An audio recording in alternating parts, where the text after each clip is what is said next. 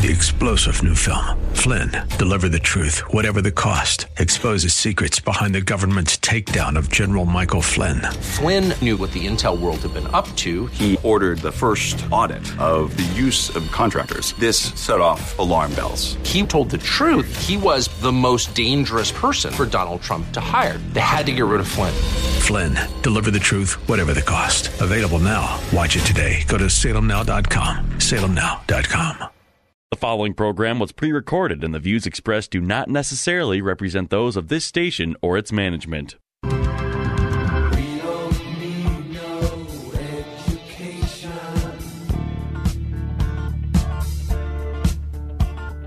We don't need no thought control. Get ready to take notes because school is now in session.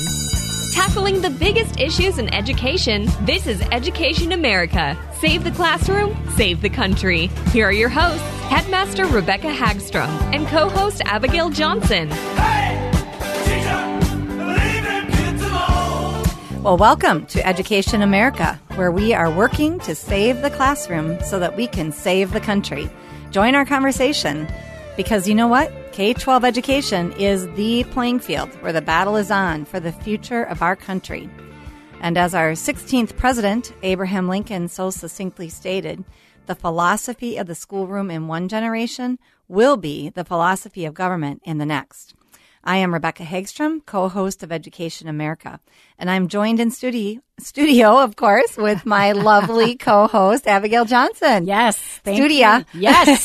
You know, I'm the just thing. speaking Latin. I mean, as Joe Biden would say, you know, the thing. Come on, man. Come on, man. Come on, man. Yeah. Oh, no, he would say, repeat that. Just say repeat that again. the line. Repeat the line. All right. Well, tonight we are going to be just... The thing. You know, Love the it. thing. Thank you, Lee. Love that. Now all we need to do is start challenging each other to do some push-ups, and we'll have, you know, quintessential Biden. Yep. It's like he's right here with us here in studio. Right. Come on, man. I love it. Way to go, Lee. I love having Lee in there. Actually, John does that for us sometimes, too. You and John are awesome that way. So what are we talking All about right. tonight? So what we are talking about tonight kind of plays in a little bit to what we discussed last week. So we talked about The Coddling of the American Mind last week, a great book that we encourage our listeners to find and read or listen to. And then we're going to delve in to how some of these concepts that we saw in that book are playing out in our classrooms. So we're talking about tonight the 4 biggest threats to education here in Minnesota, but really these threats apply nationwide because we're seeing these trends all over the nation. This is not isolated to Minnesota by any stretch of the imagination. But before we get into those 4 threats, I want to talk a little bit about the history and how we did get to where we are today. Because I think for people, especially me, I'm a little older than you. We won't talk about it. We won't talk about it. These are things we don't talk about. Right. But, you know, back when I was in school, sound like my grandma, we just didn't have any concerns about public school education whatsoever. Mm-hmm. There were common values for the most part, but things were already on the rise, even when I was going to school, mostly in the 70s. And I got a very different education even than my siblings did in the 1960s, which is really interesting, only a decade different. But people today think, well, gee, this feels like it came out of nowhere, right? Mm-hmm. These changes in education, but they really didn't. There's been a steady march really since the early 1900s with the rise of progressivism. Mm-hmm. And so what happened, Abigail, and you know, I think people do want to hear a little bit about the background. I'm not going to go too deeply into this, but in the 1920s, we saw a lot of interest in this notion of progressivism. And progressives were really pushing a lot of their mindset in the whole culture, not just in education.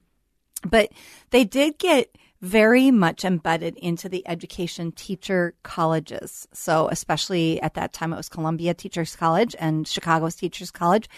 And the focus then became more on letting children sort of be at the center of their education, because this came out of this Piaget's theory of cognitive development, which is right on, saying that children learn through experience, which is accurate.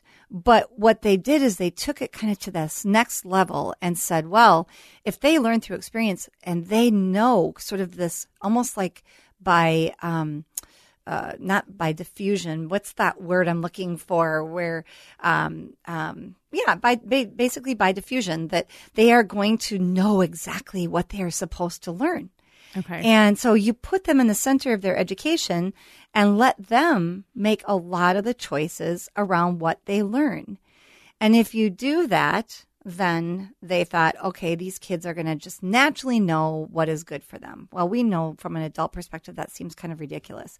At the same time that was happening, there was also this desire to push away from the traditional values and to focus more on lived experience. So experience became very important. And so rather than teaching from a more traditional standpoint, then the schools began to use education as a means to lead children away from the traditional values of their parents and towards these more progressive ideals. And so the combination of using experiential learning, which we still hear in schools today, and while it sounds great, often it means that the child is doing a lot of their own educating and deciding what they're going to learn. And we see that that's really dumbing down our schools and has over the course of time. So we have kind of two issues here. We have both the academic issue, and then we also have the more philosophical issue of leading our students down a very different path. Then when you consider that in the early 1960s, the Supreme Court removed Bible reading and prayer from our public schools. That started then the steady march towards secularization of our schools, which then opened up the door even further for progressives to be able to use education as a means to move a whole generation of kids into a different direction. And we are where we are today, where we have schools that don't often want parents to come into the classrooms. Even schools that are good districts often don't want parent volunteers. And it's shocking. I have parents tell me that when they come to our school, how they're so thankful that we open up the doors to them. But that was an intentional piece of it. If you're going to change a culture through education, you need to separate these kids then from the traditional values by which they were being raised. And now we're seeing that full bore because we are now having debates over whether parents should have any say in public school education. And amazingly, they did. I don't even remember who it was. I watched this on a video of some kind where somebody was going around with a microphone, and sticking it in the faces of kids at a college. I think it was either Harvard or Princeton.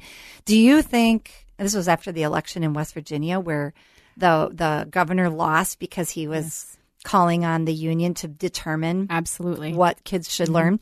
And they asked these students at a very prestigious college, do you think parents should have input into their public school education? I was shocked how many kids said no. They can send their kids to a private school if they don't like what's being taught in the public schools. Well, let's go back in history. The whole idea of education in America and the idea of having public school education was to educate all children to be responsible citizens. And it was supposed to be locally controlled through the local school districts and the local school boards by the parents. Yes. To determine what was important in that district for kids to learn. So in a mere 50, 60 years, we already have a new generation of kids who now think, no, if you don't like what's being taught in the public school, you should send your kid to a private school. Oh, my goodness. Right. This is just terrifying. I know. So that's a little bit of the history of how we got to where we are today. But what are these four threats? Well, the first one, and I think is the one that is getting the most attention right now, is critical race theory. Yes, absolutely. But of course, Abigail, if let's say you were having your kids in a public school and you decided, I'm going to go ask my superintendent or I'm going to ask the principal of my school, do you teach critical race theory in our school? What do you think they're going to say? Oh, my goodness. Well, absolutely not. I'm sure they would never do anything like that. Although, to be very frank, I've heard a number of situations where, administration, and to be very fair, this is education in general.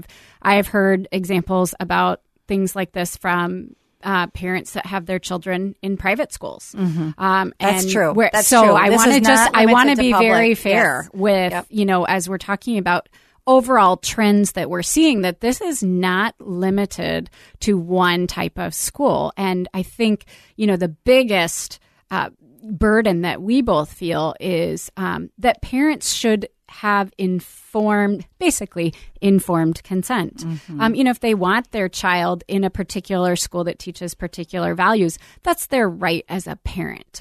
Even if maybe I wouldn't agree or their neighbor wouldn't agree, that's fine.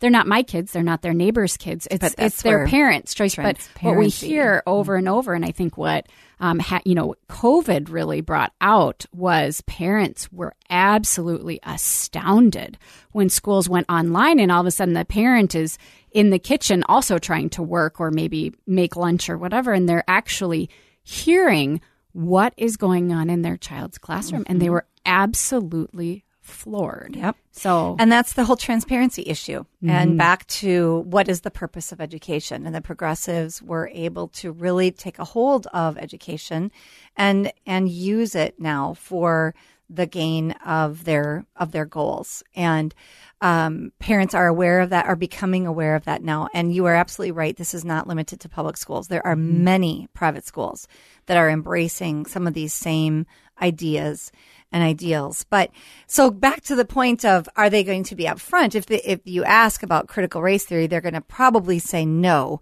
we don't teach that. That's a legal theory is what they're going to say. So what you have to do is you have to really start looking a little bit deeper as to what are they really teaching my kids. And like you say, that's where people were picking up on this. And we're seeing parents now speaking out, which is great. We want parents to speak out. But this notion of CRT in schools, basically what they're promoting is this notion that there is systemic racism in all of Western civilization. And the only way to change that is to completely wipe out Western civilization and remake it sort of in this new image where somehow the once oppressed are now not going to become oppressors themselves. And again, it's this dichotomous thinking like we talked about last week in the book Coddling of the Mind. It's really foundational from Marxism, this notion that there are this power struggle between the oppressed and the oppressors, and there's no room for gray in between. And so our students are being submitted to assignments that teach them that there is this power struggle between good and evil and white and black, and narrowing it down into one group or another. And one of the examples that I can give of this, and there's many examples, by the way. Absolutely. Many, if you really are having trouble imagining, is this really happening? Is this really going on? Oh my gosh, just go to YouTube. Yeah. And Google school board meetings, parents speaking out, and the number of things, and you will see, real parents speaking about their child's experiences. Yeah. And it's just shocking. Yeah, it really is shocking. I was just going to share about one example of something called a Melanin Project that was done with kids as young as kindergarten in a local school district here in the Twin Cities, and where the kids were asked to draw their fingers and on a piece of paper, and then color in their hands the color of their skin tone and put them up on a board, which all sounds great until you hear that the statement up on the board says, stop thinking your skin color is better than anyone else's. So now we're teaching kindergartners to view the world through the lens of race. And we're planting seeds that there is one power group and one non-power group. There is one good group. There is one bad group. And so we're teaching division starting already in kindergarten when naturally kids at that age don't even notice skin color. You'll see kids skipping and hopping and having fun together out on the playground. They don't need to have this idea placed in their hearts and minds, and like you say, causing division where there is none. And then another example of one that happened in another school district in a middle school level was to send or to put a chart in front of the kids that had the titles types of oppression, privileged groups, and targeted groups. And the kids were supposed to circle the words on this chart that they could relate to. Well, under the privileged groups, it says white, male, Christians, Protestants, heterosexuals, U.S. born. Well, that was probably at least 50 or 60%. I'm surprised they didn't put women on there, girls on there, just males. So if you're a white female, I guess you're in a little bit better shape than if you're a white male. But then under targeted groups, it's people of color, Muslims and others, gay, lesbian. And, this isn't, again, to undermine the experience that individuals have. I'm not saying that there's no racism here in America yet, but to divide and force kids along this trajectory of you are either good or bad. If you are white, you are evil. If you are white, you are an oppressor. If you are white, you are privileged. There's no room for gray. There's no room for gray. It really struck me, and again, we'll refer to the great YouTube here, but it was an African American man that was speaking at a school board, and again, this floated around Twitter and various places of the internet, and it was heartbreaking and also incredibly eloquent and brave because this father was standing up and saying, "Don't tell my child that they're a victim. Exactly. I am their father. This child is loved.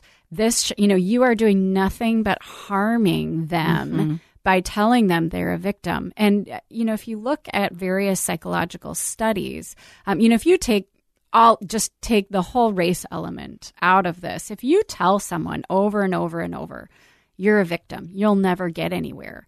You'll never amount to anything. Well, everything is rigged against prophecy. you. Well, and this is what we will go into a little bit more when we talked about the coddling of the American mind is it becomes a self-repeating loop. Yeah. And again, this is not a cultural disagreement. This is a psychologically proven phenomena. Correct. What is it that I think it's one of the great, I think it was Buddha that said, "So a man who thinks in his mind, so he is."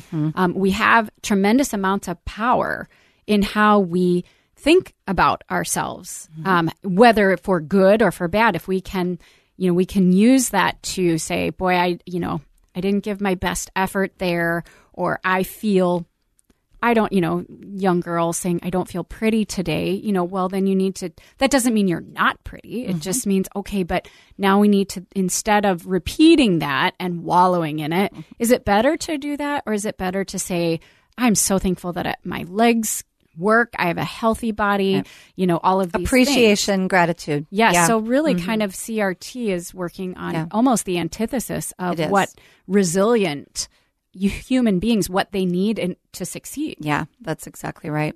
Well, you're listening to Education America on AM 1280 The Patriot, and we are discussing the four most concerning threats in education today.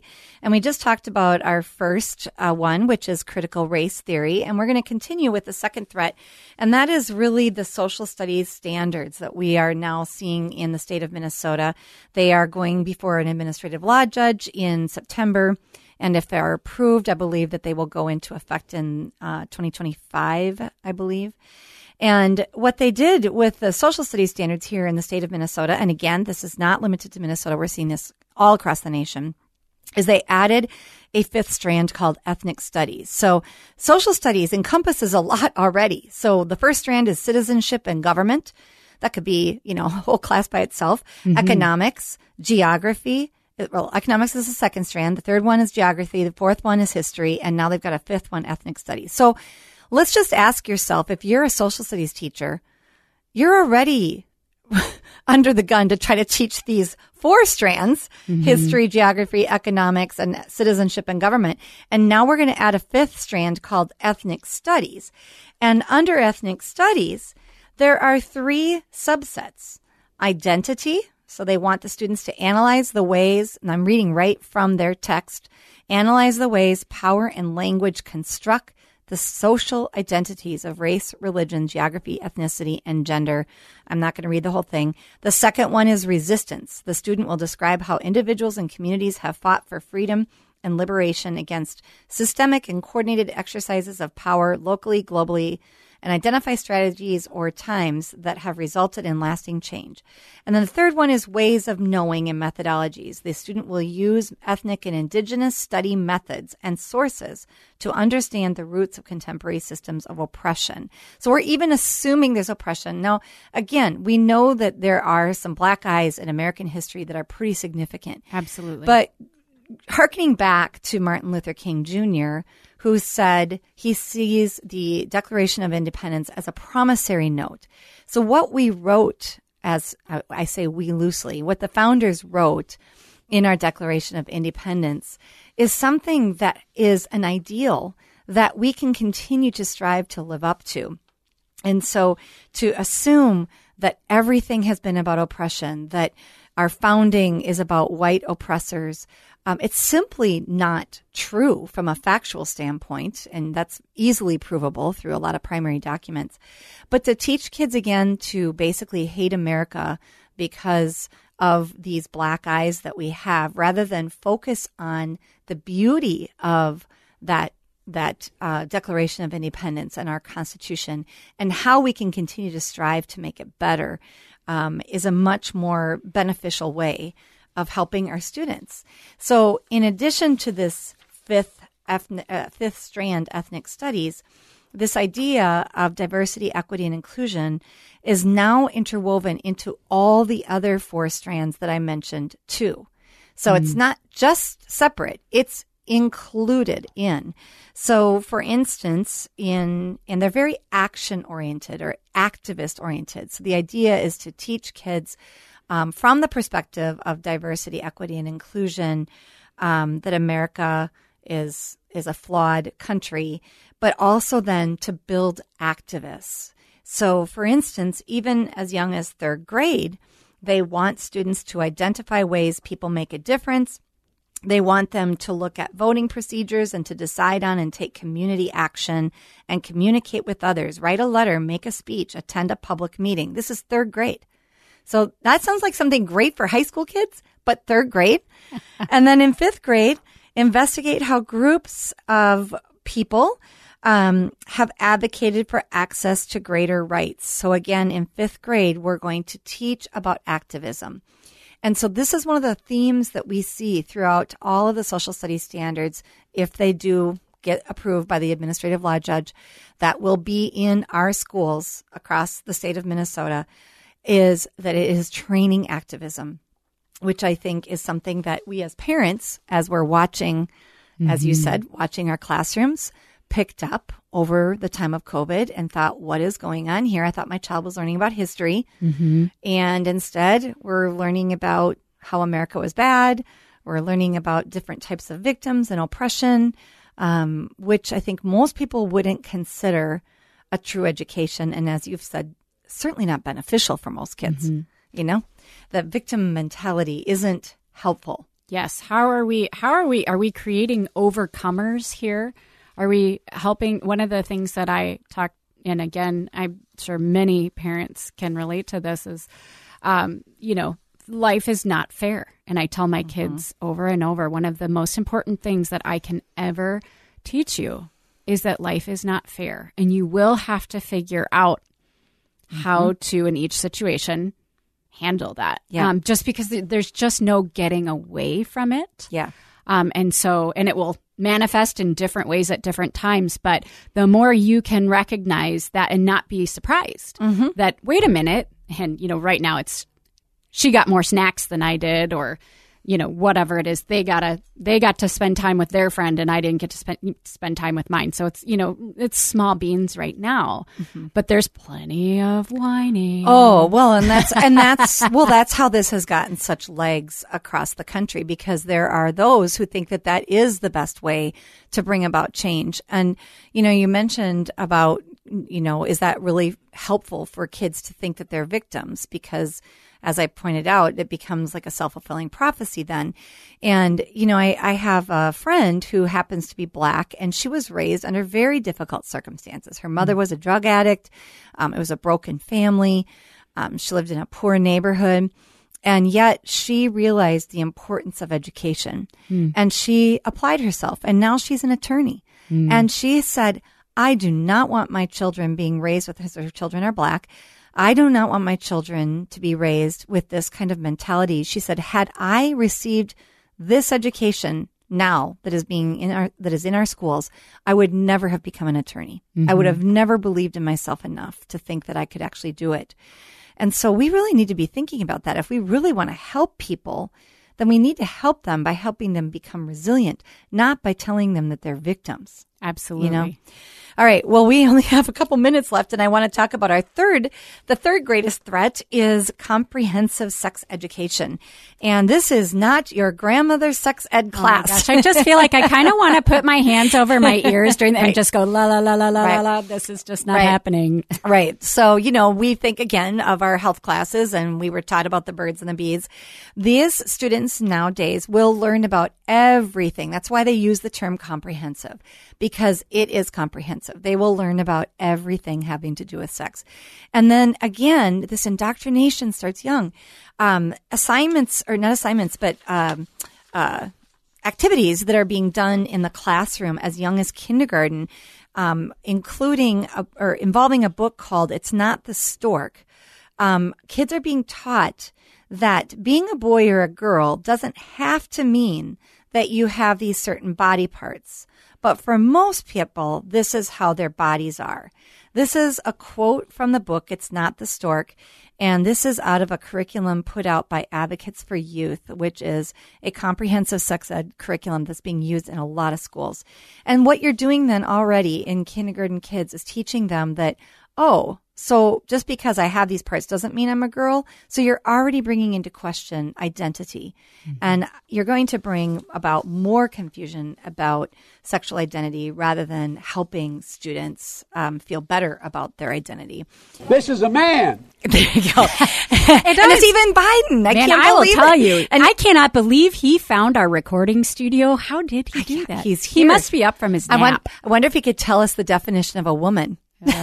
Well, nobody else he's not a to be able to do biologist. that. He's not a biologist. Nobody else can do that. It seems Real complicated. It's incredibly complicated. Wow, you are so good, Lee. I'm loving these. All right. Well, there is so much more that we will talk about because we're going to now delve down into these in our next 3 shows. So we only gave you a little touch of the surface tonight, and we're glad that you were with us, and we hope that you will join us for these upcoming shows where we will go into greater detail about the 4 threats: critical race theory, social studies standards, comprehensive sex ed, and the new teacher licensure rules.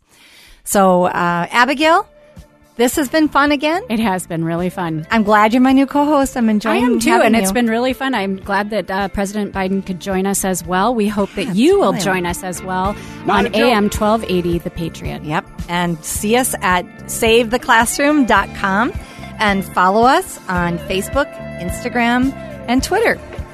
See you next week. Have a great night. Good night.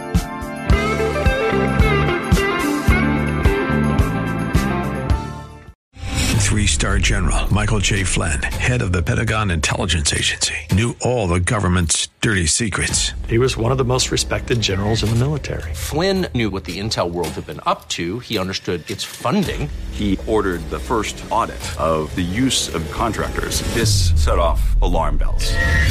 The explosive new documentary, Flynn, Deliver the Truth, Whatever the Cost, uncovers the facts behind this scandal. Flynn told the truth. He was the most dangerous person for Donald Trump to hire. I find out the worst enemy that I'm going to face in my life is right here in America. They took my assessment and they wanted me to change it. And I was like, I'm not changing it. They had to get rid of Flynn.